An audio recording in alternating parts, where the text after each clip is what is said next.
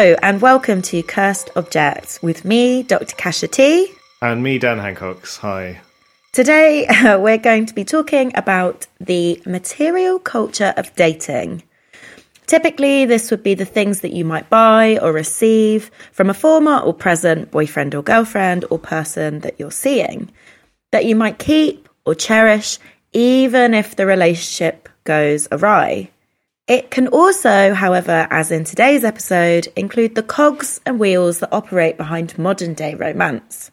The cursed object I have brought in is a Hinge bath bomb. Now, taken individually, these words give very little insight into what the product actually is or does. Hinge is, to those not in the know, not a movable joint, but an online dating app. Users create a profile typically including 6 pictures, which are interspersed with 3 stock questions, chosen from around 20-ish, and your personalised answers. Your profile also contains your dating preferences, male, female, smoker, drug taker, and other users can see your profile and reply to your pictures or questions. For the most part, online dating passed me by. It was fairly late in their development that I joined the apps, as they are slightly derisively known by their users. People do say the apps, don't they? Like people do say the apps. Are you on the apps? Are you on the apps? Oh God, I'm fed up with the apps. Yeah, fuck the apps. I'm off the apps. Like, it's always the apps. Yeah, being off the apps is a bit like telling someone you've given up smoking, and there's a sort of implication that you may well slide back, such is the weakness of the human condition, but you won't be fucking happy about it when you do. Yeah, like you haven't gone so far to like fully delete them, or maybe you've just gone to that, like you've gone to that level of deleting them, fully well knowing that you're gonna get them back, which is sort of like vaping or something. Yeah. And I think usually when people refer to the apps, they're talking about what I would call the holy trinity of dating apps. Oh boy. So these include Tinder. It's kind of known as the direct but sleazy app. When you say direct, you mean like, come on, let's go on a date and sleep together. You mean like there's not faffing around, or there's no nonsense trying to get. Yeah. There's not a sense of trying to get to know people, and it's sort of like wheedle out the ones that like actually would be a genuinely good match. It's more functional, essentially. It's kind of like there's no pretense that it's anything other than vacuous, like that it's anything other than you look fit, I want to have sex with you, I might meet up with you. There's no pretense of like, oh, I might like you. I mean, you might like them as well. But that would be chance, and that's because it's but that directness is kind of mediated through the functionality of the app, right? In the sense that like the algorithm is not so sophisticated that it asks you questions that then seeks to match you with somebody suited, right? It's your photos, a couple of lines of text, your age and sexual orientation. Is that it? I guess all I'm saying is like the way that these apps actually function, the number of questions they ask of you and the sophistication of the algorithm in trying to get people who are likely to form a sort of lasting couple together. That varies from app to app, right? Yeah. So we have Tinder, which is kind of like a more of a sleazy app. And then we have Bumble. The gimmick is when the woman asks the kind of first question, I think. So men can like her profile, but only she has the power to respond to them and ask them questions. And I think it was kind of created in this way to kind of circumnavigate the kind of free-for-all that is Tinder. Well, to address the fact that straight men were thought to be misusing Tinder in the sense that they would just swipe right on every woman. And then this is as I understand it, like the rationale behind Bumble.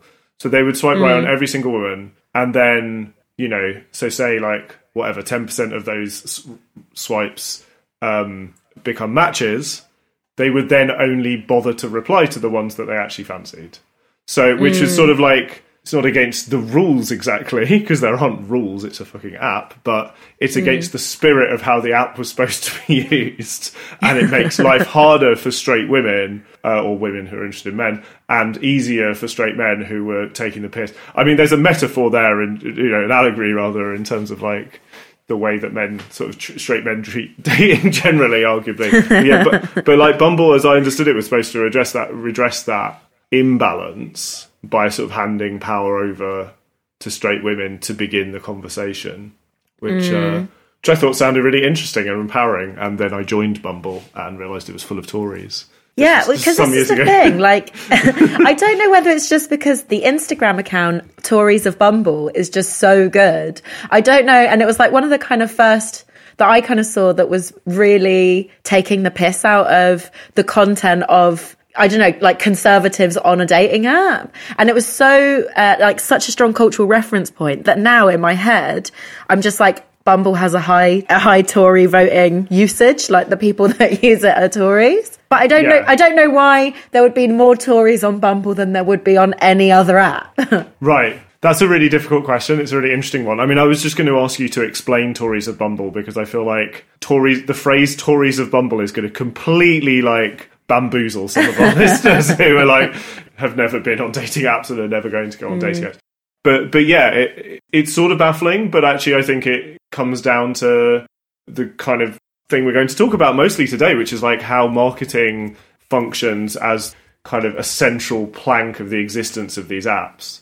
And if there are more wealthy, youngish, single people who are looking for love on Bumble, then that's because they've specifically, that's not going to be an accident. Like, I think it's very rarely accidental when things like this happen, and it can only be that the way that Bumble have spent their vast marketing budget over the last 3 years has resulted in a user base that is more likely to be somebody that does British military fitness on Clapham Common at the weekends and works in Canary Wharf. And those aren't people I want to hang out with. But like, yeah, and then maybe you get sort of a self-fulfilling prophecy where like that reputation sort of spreads. And so more people who do British military fitness at the weekend on Clapham Common and work in Canary Wharf for Goldman Sachs join the app as well. But it certainly was reflected in what I saw. But then, I live in London. There's probably just a lot of people like that about. I don't know. Yeah, I don't know. It's a bit of a weird one because that image now is now solidified in my head. I found Tories on other dating apps, I guess, but they are still allowed to join other apps. Yeah.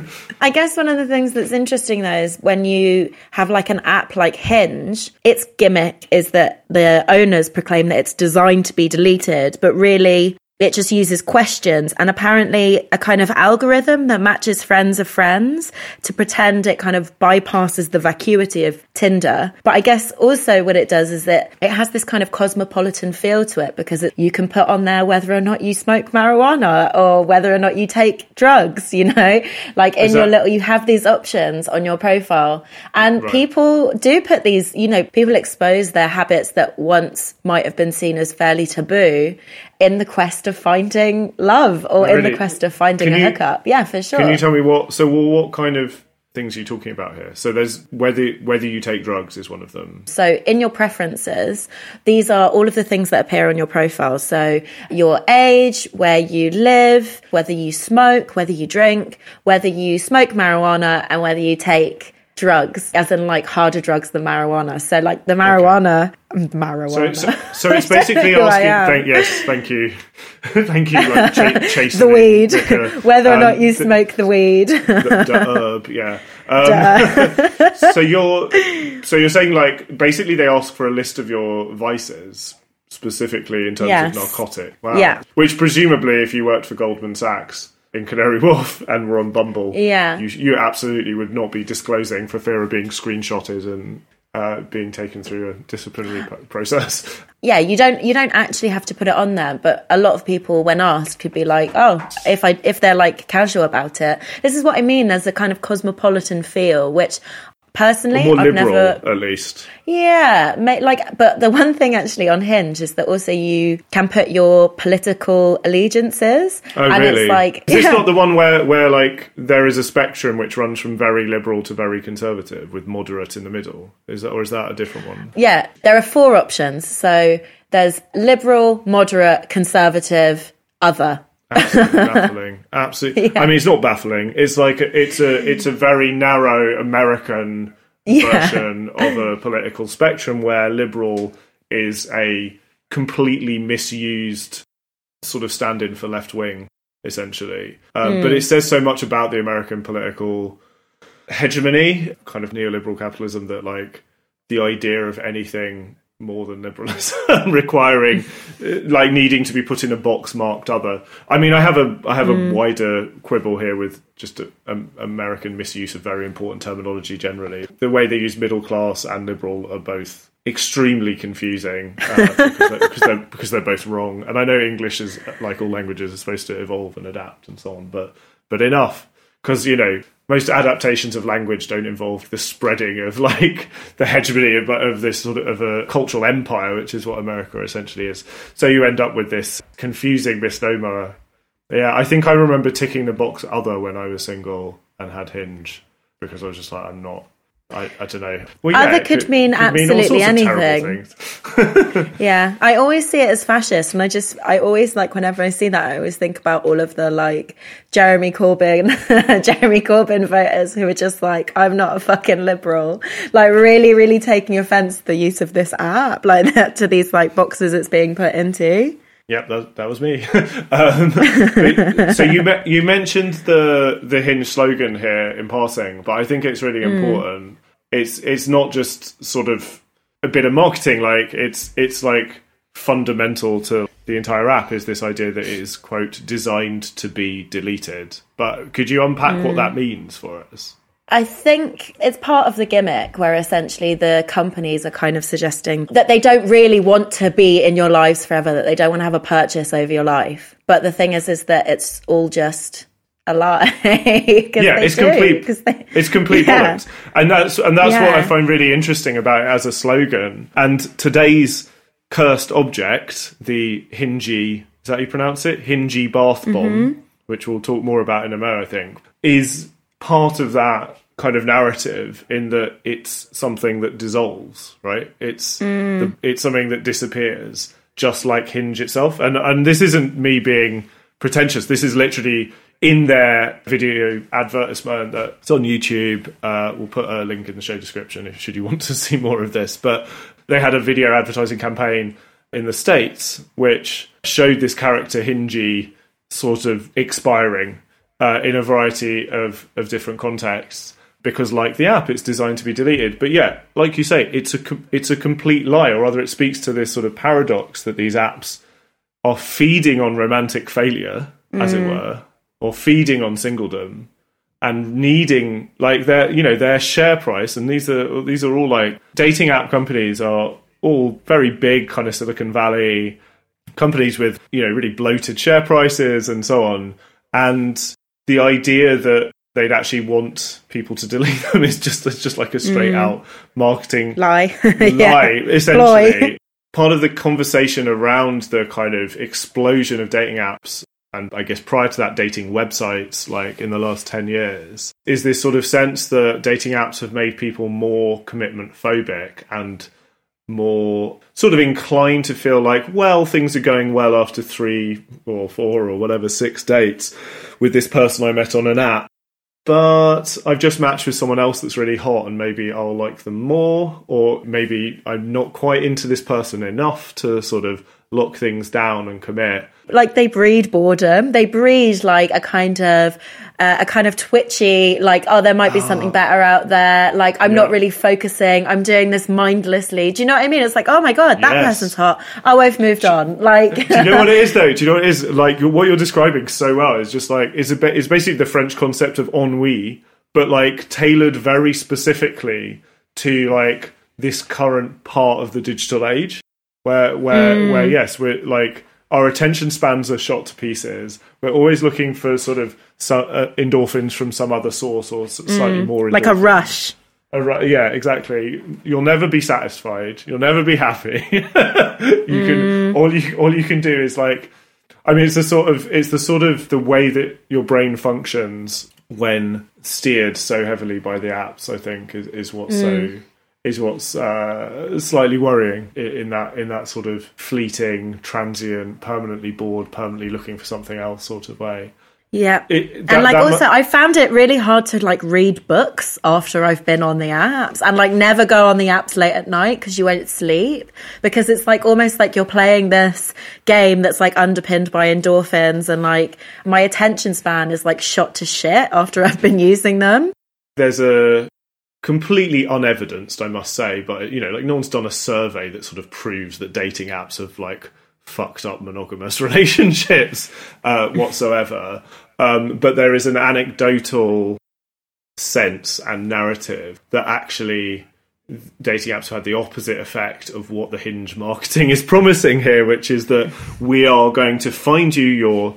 And actually, this is what it comes down to. This is just incredibly heteronormative stuff from a dating app. It's kind of ironic. Sort of guiding people towards the only acceptable and kind of wanted outcome, which is a monogamous, not necessarily hetero, but heteronormative relationship for life, essentially. Finding the one, you know, like all the cliches, essentially. I think that's what their sort of marketing is built on, and it's what the Hingy bath bomb is gross part of as well. They are cursed in a lot of senses, but I guess you meet people on them, and should you not like Tinder or Bumble or Hinge or any of this kind of like holy trinity of apps, there are a plethora of different dating apps that have a very specific client base. So you've got like dating sites like Match.com, eHarmony, Badoo, Happen, which is one where you like walk past someone, but you don't say anything to them, but you're both on Happen, so you can like hook up with them. Or like something like Zoosk, which I haven't been on, but is quite big in other countries. But you also get like more specialist ones. So Muddy Matches is for those who live in rural locations. No way. Twin Dog is for those that are interested in meeting fellow dog owners.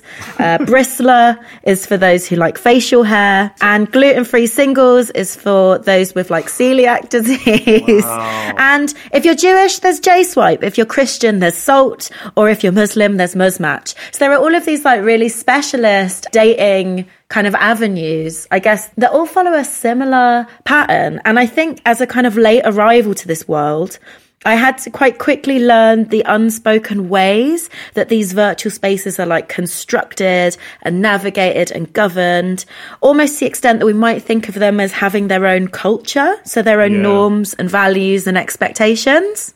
And I think this Hinge bath bomb is a real like signal to that culture, although I'm sure that like most Hinge users would find it as cursed as like we do.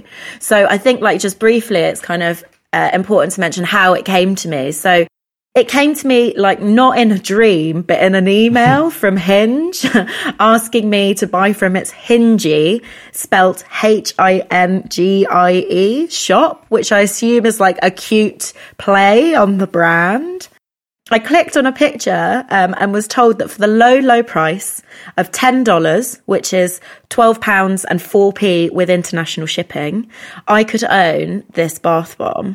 And the website described it as thus: take a bath with Hingy, brackets, and your partner, exclamation mark, and watch him fizzle to death, exclamation mark. The Hingy bath bomb is fully Hingy shaped, complete with 3D eyeballs, and lavender scented, featuring the iconic Hinge app icon H. Drop in the bath at your own risk. So like, obviously this is creepy and weird for like so many reasons. Like the fact that it's got this like warning, like drop in the bath at your own risk, but also like watch it fizzle to death. But also the object looks a little bit like the Cookie Monster. It's got these like 3D like Cookie Monster eyes. It's so weird. I feel like there's a lot of stuff that we can unpack in this. But I feel like today we're kind of going to explore two kind of broad avenues of like why this object is so cursed. So the first is the way that companies like Hinge use their brand to capitalize off of your singledom, your singleness. I don't know which one's the correct term there. And second is, I think more broadly, the kind of cursed culture of modern dating. Yes. Because I think the one thing is, I don't actually know who would buy this. I mean, so yeah, that was sort of my first question, was like, this is something you can buy in a shop, as opposed to like, it wouldn't be that surprising if a company, you know, a Silicon Valley based app like Hinge had produced promotional marketing materials which they handed out outside Liverpool Street Station at rush hour to get more users, like something like that. Okay, fine. Yeah, that's obviously an incredibly sort of normal marketing practice for a company like this. But no, this is a dating app that has its own online shop with merch as if like you could be so in love with this particular brand that you would want to wear it on a baseball cap, $25, or a t-shirt, $25, or indeed buy a, did you say £12 including shipping? That's insane. Yeah. And also, why is it telling you to take a bath with Hingy, the bath bomb, and your partner if you're still I guess if you're poly and you had a partner and were still on Hinge, I guess. But then there are probably more, if that were the case, are there not apps that are rather more specifically tailored to your interests and needs if you're in a poly relationship? I don't know. One thing I wanted to mention when you were listing all those other dating apps, with like obviously it's become a huge growth industry with like so many big rival companies and then so many smaller specialist ones, as you were explaining. One thing I learned this morning though is that a company called Match, which owns Match.com, which I think were one of the first web era dating kind of app, websites initially, membership things where you subscribe and then sort of be matched with various people. So Match have become this sort of dating app behemoth that became the majority shareholder in Hinge as well. In 2018, they got to 51% of their shares, so it sort of became the majority shareholder. They also own Tinder, and they own OkCupid, and they own Plenty of Fish. They actually own 45 different brands, and according to a piece I was reading, the only notable dating app that they don't own is Bumble, in fact, which was created by the co-founder of Tinder. So, like, all of these people know each other, and the idea, it's sort of low key a bit sickening when you discover that Hinge has been sort of designed in opposition to Tinder. And, you know, OkCupid's been designed in opposition to Tinder as well. But they're actually all owned by the same people. But yeah, they you know, I suppose when you have that model of monopoly capitalism, it's all the more important that you distinguish the brand identities of each of your sort of child brands, as it were, from the parent company, so that they can successfully compete with each other and cater to different bits of the market. So that's presumably why Hinge have pushed so hard at this like designed to be deleted thing, like we're the ones for serious people who are serious about finding a serious partner. And to that end, I mean, let me just tell you a couple of other things that are in the shop, because I cannot believe, like, a Hinge bath bomb is icky and gross for all the reasons that you say, but it's also not quite as nuts as a pair of Hinge Vans, the trainers, which cost $100 for people who just had to like wear the logo on their feet. You can get a Hinge pinata. Oh my God, wait.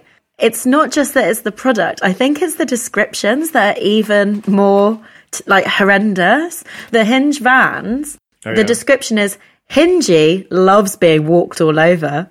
These custom-painted, made-to-order Vans feature painted black Hingy on the back of each shoe. There's a Hingy s'mores kit where you can, like, melt marshmallows. So, like, a marshmallow has a H on it. And the description is, burn Hingy to death in the most delicious way possible. He's a marshmallow. And for those that don't know, people who aren't maybe quite as intoxicated with American pop culture as us, s'mores are like actually quite rubbish American but very beloved American dessert thing, which you do around a campfire where you have melted marshmallow with like chocolate and biscuits. You know those innocent drinks that are like, drink me cold, and it was like super creepy and weird. Tweevertising, yes. Tweevertising, yeah, but I feel like this Hingy thing, obviously the dating app is Hinge, and Hingy is like this small, it looks like a kind of like a kind of square, fluffy creature with two eyes with a H on it that they call Hingy. It's doing a similar thing, you know, it's trying to be all this kind of cutesy tweevertising, but also with this kind of edge of like, you're going to burn me to death. But it's almost like it's like an attempt to be like a small anthropomorphized like cartoon character, you know, in our lives. It's a mascot, essentially, isn't it? It's a mascot, yeah, for sure. So the recurring theme here is the idea of the dissolution or disappearance or destruction of Hingy, which clearly somebody's had a lot of fun in a marketing office coming up with all this bollocks. But all of the items in the shop, apart from maybe like one or two, like the t-shirt, are, guess what, sold out which which I sort of think they possibly didn't even ever exist. Like the $500 delete day necklace, which comes with the day that you deleted Hinge because you found your true love and got married or whatever. And it cost $500. I mean, this has been created I'm quite confident in saying, entirely so that it is written about on clickbait websites. And sucker podcasters like ourselves get taken in and talk about it. And the brand gets, a greater hearing and a bigger audience and stuff. Nobody's buying this shit. But it is a quite significant and gross and cursed thing that it was created in the first place, and says a great deal, I think. This comes back to the question of who is actually buying this stuff. Because your partner, unless it was like a very, very, very ironic, no one would buy you something like that. Nobody's. They don't need anybody to buy this stuff. I'm convinced of it. I think, because there are clickbait articles out there about some of this content. Like, one of the headlines I'm looking at here is Hinge, the new dating app designed to be deleted, and it's sort of got a bunch of info and maybe a few critical thoughts about sort of, why this is a bit gross, but then it's basically just a press release, and it goes on to quote Hinge's chief marketing officer, Nathan Roth, who says the ad campaign is all about portraying the app as something, quote, designed to be deleted. It represents the notion that Hinge is, quote, coming along for the adventure as you date. Sorry, Hingy is coming along for the adventure as you date and getting to know people. The more you find success, the more Hingy meets its demise and gets destroyed. The story that this therefore tells is one about the complete triumph of marketing and branding over production. I mean, to me, these apps are about, or rather, these apps sort of tell a story of the period that we live in, and that's, I guess, what we're interested in it for, because that's what Cursed Objects is about. In a sense, is the sort of commodification of our personal and emotional lives. Like, we're in a context where people are time poor and do not have the actual time in the day or the emotional wherewithal to sort of find the perfect partner. And these apps sort of exploit young being a broad statement here, but young adults' desire to have it all in inverted commas and, have a successful career and a thriving social life, but also a thriving romantic and sex life as well. It's sort of like an apt service for the precariat, essentially, and the romantically precarious. Completely. I say that these are cursed, but actually, in a way, they kind of fit and reflect and are a product of modern life quite exactly. And they clearly work and they fill a void for people who are too busy with work and life balance, or those who are not confident in going up to someone at a bar. But also they kind of also encapsulate, especially through this bath bomb, the ways that brands capitalize off your life experiences and pretend to want you to be single when actually, or want you to be successful and happy when actually they want you to use their product. To me, it's funny to see things like dating become commodified and then materialized in this sort of, and sold and in this way, and become part of the economy in sort of a serious way, which they, as I say, they are. They're all owned by massive kind of behemoth companies. Yeah, they're billion-dollar industries, aren't they? Yeah, absolutely. I was reading in the Financial Times, because I'm very posh, that in the second quarter of 2020, Tinder reported a record 3 billion swipes in a single day.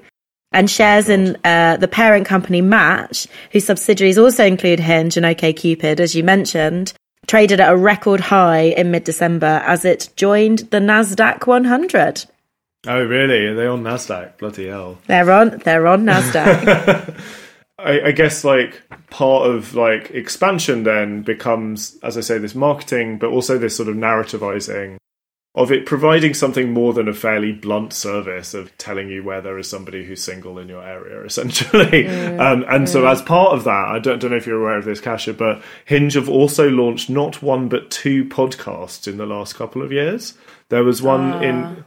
Yeah, so we have rivals. We could have got them on as a guest. They had one in 2019 called Ghost Stories, which seemed to have a limited run, which was a series of podcasts where the 2 very affable hosts listened to and discussed stories about people being ghosted. So essentially about romantic failure, which, as I say, is like the engine that feeds this economy is like. Obviously, I'm using failure in a completely like in a tongue-in-cheek fashion. What I mean is like romantic need and desire, essentially, and the idea that, guess what, not everybody is in a happy couple the whole time. And anyway, in 2020, Hinge then launched another dating podcast called Dating Sucks, hosted by two friends who met on Hinge. They met on Hinge. They're not together.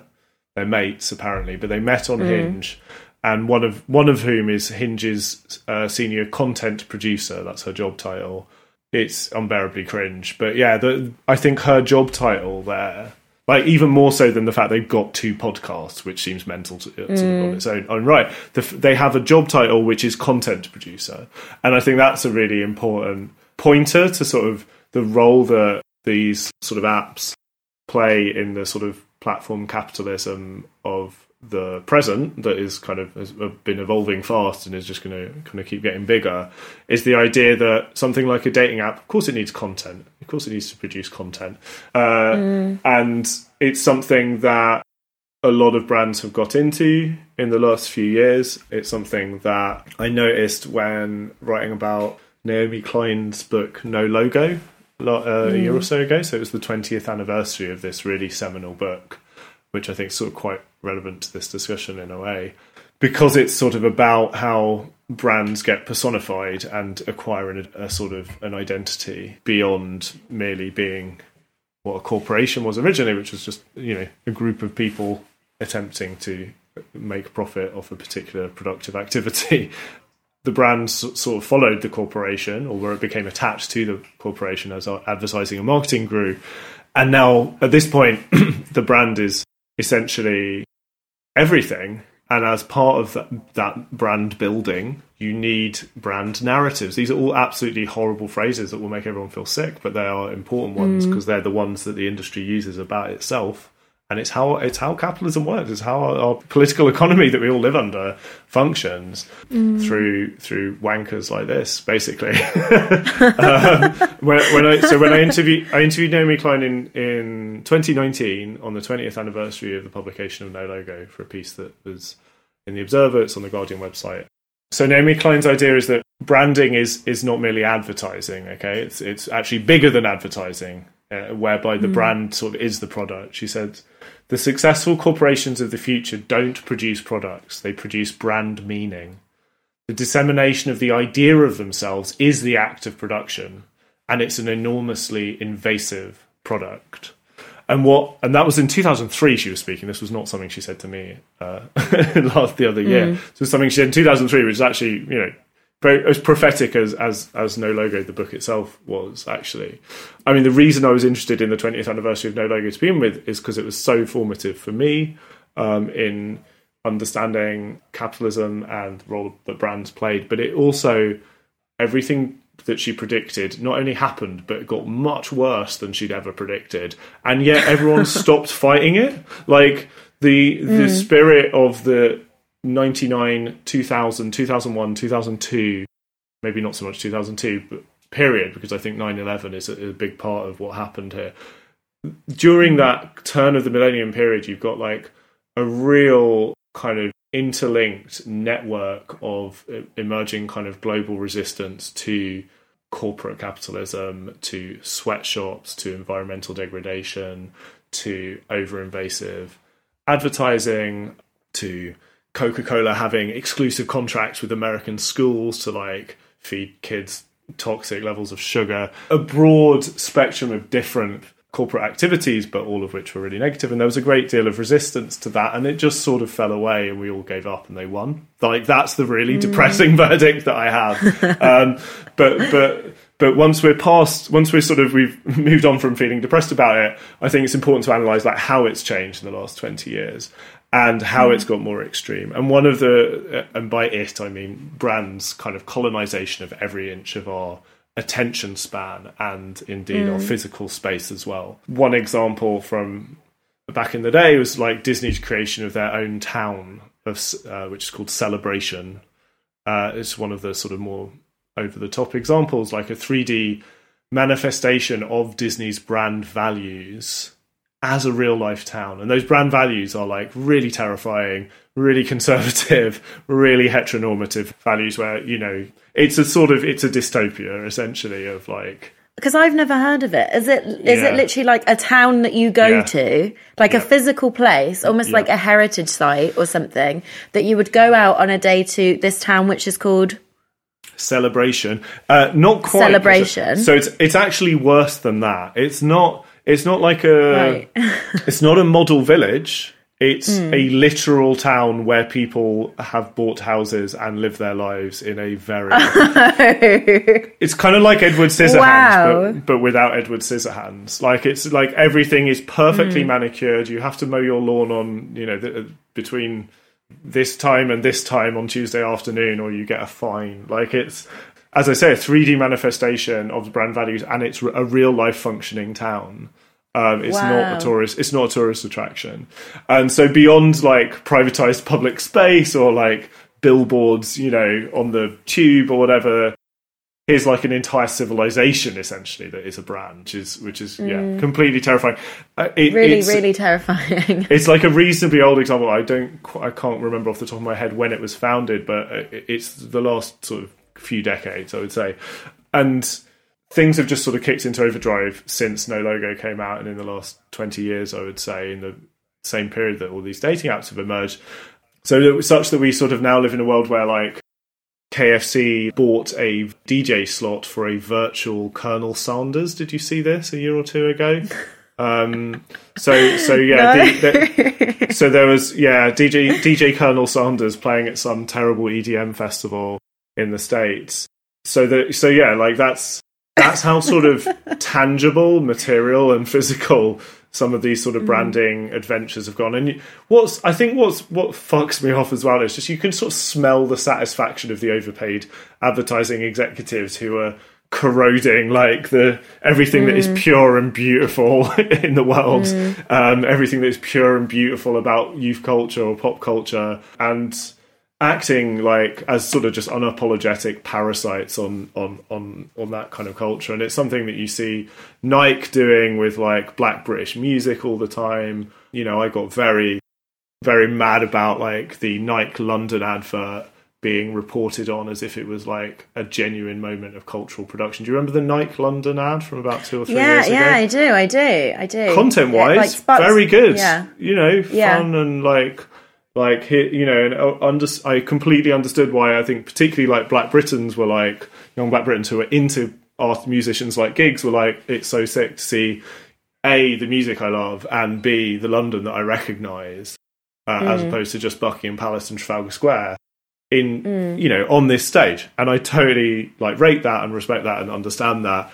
I also resent to an enormous degree that places like the BBC were like reporting on the launch day of this Nike advert as if like Beyonce had released a new album or something of similar stature. The brands now produce the culture for us partly because there's no money for anyone else to do it. So you have things like a comparison I made when I wrote about Naomi Klein and No Logo in 2019 was that back in the 90s in Seinfeld, you'd have Jerry Seinfeld very ostentatiously drinking a can of Pepsi and wearing Nike trainers. Like, so they, you know, product placement was a big thing on TV in particularly like post-war decades. And it's like a cultural reference point that's been like taken the piss out of in like quite a lot of films, hasn't it? Yeah. It's kind of like, you know, we're in the Vietnam War. Oh, I'm just going to take this sip of Coca-Cola just in this, like, in the middle of this really heated moment. So it's like something that's like, even as a cultural reference point, it's been like, it's happened and people have taken the piss out of it, right? To like huge amounts. Just justifiably. And you know, it's not, so it's not in a sense, it's not new that corporations via their brands and their marketing wings would, you know, dabble in culture and sort of, you know, help fund it, which, you know, all culture needs funding and it's not funded adequately by the state, and that's where they sort of step in. But yeah, the comparison, or rather the change that I think I can see since the 90s or since the 20th century generally is like, whereas you would have had Jerry Seinfeld drinking Pepsi and wearing Nike on his sitcom Seinfeld, we now have Pepsi Max TV on YouTube. We have Nike TV on YouTube. And it's not just where they host their latest advert. They produce their own content. They produce short documentaries. They produce featurettes, and they run competitions. They have interviews with people with like prominent people who are official partners, you know, who are sponsored athletes or musicians or whatever. And the view counts of these videos are often in the millions. These aren't like incidental things. And they are now producing the content themselves. And that's exactly what Hinge are doing here when they create their own podcast. It's why they need a content director. I mean, firstly, I kind of wanted to ask you two things. Yeah. The first thing I wanted to ask you is it necessarily... I mean, I know in this podcast we kind of shy away from this dichotomy between good and bad. Like, oh, is it a bad thing that Nike have this kind of, I don't know, or Nike or Pepsi or whatever would have like a YouTube channel? Is it a bad, but I don't want to go down that avenue necessarily of like good or bad. But I kind of wondered why you found it so uncomfortable, or why you found it so something to be skeptical of. Because I'm sure there'll be loads of people that like listen who are kind of like, oh yeah, you know, but they have like a TV program, but that's how people are attracted to brands. Like, what is it about them having that feels so wrong? Yeah, so like I think it's important to emphasize that like what am I wearing? I'm literally wearing a t-shirt with a Ralph Lauren like logo on right now. I've taken off my Adidas trainers. You know, this is the world we live in. I am absolutely not going to go down the road of like endorsing sort of I guess the opposite sort of subculture would be the maligned and sort of largely forgotten world of Adbusters, which is this magazine that I used to be very into when I was 18, which was a kind of anti-capitalist magazine that did something they called subvertising, where they like or rather they endorsed a lot of subvertising, which is where people like go and find billboards and like go, you know, change just do it so that it says just don't do it. See, did we make you think there? Like, obviously that's fucking embarrassing, and it has no political weight whatsoever, and it's never made anybody think, and it's essentially sort of it's the equivalent of those t-shirts you get in Camden Market that say enjoy cocaine, and it's cocaine is in the font of Coca-Cola. Like, there's nothing clever about that. Obviously it's almost so unclever that it's cool. Like, it's like I could almost see myself wearing one of those t-shirts because they're so terrible. Or Addy Hash, that was another one where the Adidas logo is turned into iPood. Do you remember iPood? That was a particularly bad. I think that actually almost t-shirt. brought Apple and their share price to its knees, because it was just such biting satire. No, like I'm aware of the world that we live in. I have, you know, tastes in sort of fashion and food and drink that do not preclude an attraction to logos and brand identities. It's a waste of energy to sort of pretend otherwise or to try and persuade people otherwise. I think what's important is to understand what happens to the quote unquote content when it is being produced by a corporation. Like, I think part of the reason I get really agitated about this is because, well, No Logo is a very formative book for me. And then as I got into journalism, there were books like Nick Davies' Flat Earth News coming out, which was also really formative to me, which in summary is about the influence that PR has on journalism and the growing, increasingly negative and increasingly imperceptible influence that PR has on journalism, whereby you'll get things that are just a press release essentially rewritten as an art, well, barely rewritten, copied and pasted almost. And you get that increasingly as resources are limited, as, you know, in an online journalism culture where clicks are vital and getting as much content up as possible. So, you know, like a newspaper like The Independent is quite famous for just like asking its reporters to just get as much stuff up as possible, as fast as possible. And anyway, what you see basically is a less and less discernment about the content the more this goes on. One of the things that makes it uncomfortable is that the more that we see and buy into these brands, the more that we are the more that we are like funding a kind of exponential growth of like capitalism as a project, right? So it means that like no matter how many outrages there are like about Nike or Adidas using slave labor to make their shoes, people don't seem to stop buying these products because the brand is so strong, and it almost kind of creates like a protective layer. So we kind of live in an age now where it's like, oh, you know, these brands are getting cancelled, and it's like, well, Nestle got cancelled and then got uncancelled really quickly, to the extent where it probably didn't really get cancelled too much, even though it did, like, loads of people rejected it, but it's still producing your favorite chocolate bars, or, you know, like Nike is still using, from my knowledge, like very, very questionable sources on how its like products are made. I think if anything, it's got harder to work out the supply chains that these corporations rely on to make their very cheap trainers and make their massive, massive profits for their shareholders. As scrutiny from because of the quote unquote ethical consumerism and NGOs doing really good lobbying work to raise awareness of kind of those supply chains and the damage that is done by these, you know, corporations that all want to be our mates, far from our view as as Western privileged people who are shielded like 99% of the time from the many what they call them externalities. Externalities, sorry, to be clear, is the byword that is used in the corporate world essentially for things like environmental damage, or like a fire in a factory that did not have good health and safety regulations, or wasn't keeping to the health and safety regulations. Those are all sort of seen as externalities, and they are kept a world away from the brands that are on Twitter being sassy to each other in the brand voice, or doing woke adverts. Like woke-vertising is like another part of this picture, I think. So, you know, when you've got Dove soap challenging sort of body fascism, or Gillette purporting to tackle toxic masculinity through their advertising, or, you know, Nike are off the charts with this stuff and always have been, really. And actually, there's a quote I want to read to you regarding how Nike view their role as a corporation.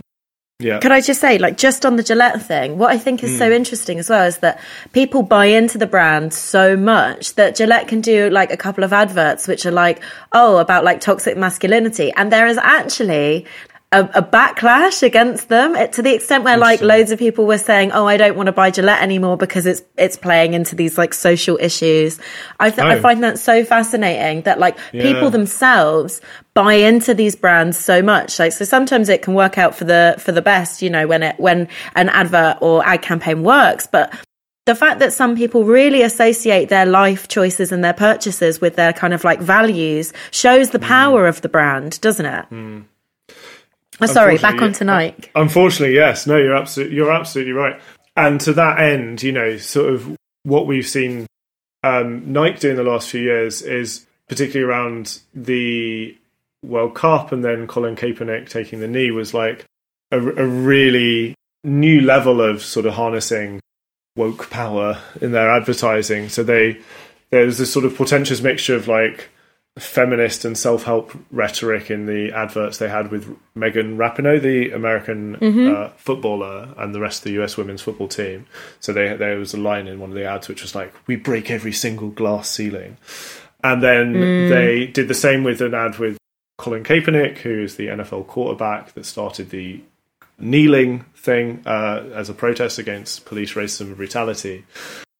He became a really controversial figure in the US because apparently like opposing racism and police brutality is controversial.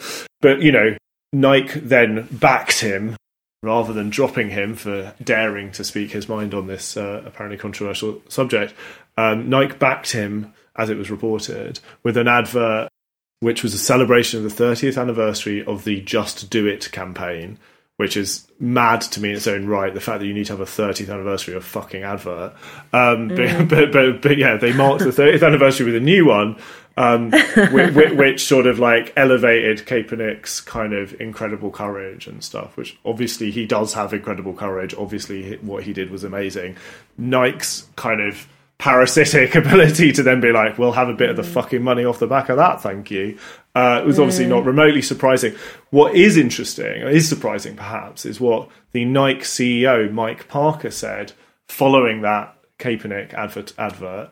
He responded to some of the controversy around the advert itself, and I don't believe there was any controversy really, but he told Marketing Week that he was proud of the advert, and it was a success because, here's the key line, it was a success because it drove, quote, record engagement. Not sales, brand engagement. Quote, we are motivated to inspire our consumers to connect and engage, unquote. That's what Parker said. So yeah, they're motivated to inspire our customers to connect and engage, not to buy trainers. Nobody mentioned trainers. Nobody mentioned like sportswear, but to exactly. Are you in with us? Are you down with us? Are you like on board with everything that we believe in? Are we your friend? Are we your inspiration? And like it would be. You get the sense they think it would be fucking gauche to even consider talking about the new trainers they've got that are a bit shinier than the last ones. Like it's, I don't know how anybody works that world and doesn't feel like a deep sense of hollowness. Yeah. There's like a super, what kind of really struck me when you were saying that is the way that a lot of these brands kind of feed off social division as a way to like differentiate themselves as something different. So I mean, I'm sure there are just like some people in there, like, I don't know, their marketing or whatever boards who think, oh, we're gonna back this person or whatever. But I think truly they feed off the social division and they entrench the brand further, because people are like, well, I support Colin Kaepernick and like, I'm gonna start buying Nike more. And people that aren't are like, oh, I'm not really sure about that. But like, I don't think it creates enough of a divide in people's minds that they would really stop buying that brand. Because if you're someone that's always worn Nike shoes, I mean, you might be like, oh yeah, you know, one advert, but chances are that you won't. Chances are you'll keep buying Nike. It'll just entrench the brand for some people even more. And Apple had this so much. Like I remember being at school and a friend of mine really loved Apple. And when she went for her Apple interview, she just said it was so intense, the amount that you have to proclaim your love for the brand, for really? Apple, almost the extent of like very weird levels like of like essentially cult-like devotion. And there was this really strong, like almost like a cult leader in Steve Jobs, and you can see how people have kind of moved away from Apple since he passed away. You know, it's kind of almost like, oh well, it's just not the same Apple that it used to be. And really, you know, I don't know, what do you mean? Like they still, because apparently in China Apple is not a brand that is associated with difference. So here it's kind of like entrenched this kind of like different brand. But apparently in China, it's a brand of conformity because of the different political system. Shout out to the Chinese. They've nailed it. You know? Yeah. So much more obvious about what the branding is doing there. You've just reminded me like of a slightly drunken conversation I had in like August last year during that window where we could actually see people and socialise outside. And I was having a conversation with my partner actually and her mates about the idea that something had or somebody had big Apple energy or Android energy. So the idea that, which is exactly the sort of anthropomorphization of these corporations that they want us to do. And obviously we were willingly going along with that and being like, oh God, that has such Android energy. I guess by that we meant it's like a bit uglier, more functional, more, you know, gets the job done without any flash, isn't showing off. Which, you know, that's what I think of, that's what, you know, the brand of an Android phone says to me, and that's why I have one, because that's, you know, that's what I've subscribed. But yeah, I mean, I think 100%. I've got big Apple energy, but like outdated Apple energy. All of my phones are like Apple. Like you're an iPod from 2006. Yeah. But not for any ideological reason other than just I can't be trusted with my possessions. So like all of my like mobile phones are from like CEX, and they're all like I bought them all for like 120 quid so they can like take pictures and do all of that stuff. But my current mobile, if I like take it outside and it's cold, it just crashes because it just can't deal with it. Wow. That's a level of sensitivity that I almost find slightly touching. Like it makes it sort of anthropomorphizes your phone if it's a bit like, oh, it's too cold, I can't cope. You know, I get that. So I don't know why like it's like a cute old cat, but actually it's a fucking pain in the ass. So absolutely, of course, that's super annoying. So on the subject of anthropomorphizing them, like I was trying to remember if I think this was in a film called The Corporation from 2003, which again, I'm jumping back to this period where there was actually, I think, a bit of a wider cultural backlash against the branding of everything. I mean, I then think what happened is we all gave up. Like, the war on terror started, everyone was distracted, you know, Iraq happened, you know, and then everyone just forgot about it and the corporations won. Woohoo! But prior to that, there was a very good film called The Corporation that came out in 2003. I think this is where I'm remembering it from, though. It may be like some Michael Moore film, which would be a bit embarrassing, because he's a bit embarrassing, in which people are stopped on the street and vox popped and asked to, for example, describe McDonald's as if it was a person, describe Nike as if it was a person, describe Disney as if it was a person. And they were all able to do so immediately. They were like, McDonald's, it's like your old friend from school who you always know that when you see them, you're going to have a great time. You know, and none of these people were responding by like describing any of the corporations as like, oh, you know, it's a sinister old man that's hiding in the corner and waiting to steal your bones. Like they're all positive. But the point is, sorry, I've been watching Bleak House, and I think some of the like Dickensian kind of like darkness has infected my thoughts. I was thinking of Tulkinghorn, the lawyer, there when I said that. Anyway, but yeah, like when people personify anthropomorphize those corporations, you know, that doesn't mean they're sheeple, that they're suckers, that capitalism has completely like rotted their brains. It just means that marketing's working, essentially.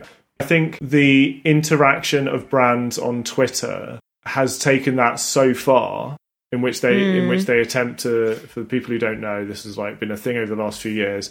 As brands have developed, realize how important social media is. You'll have like Pizza Hut atting Taco Bell and teasing each other, you know, and obviously the people behind this are underpaid, early career marketing people who deserve absolutely no abuse whatsoever, only our sympathy.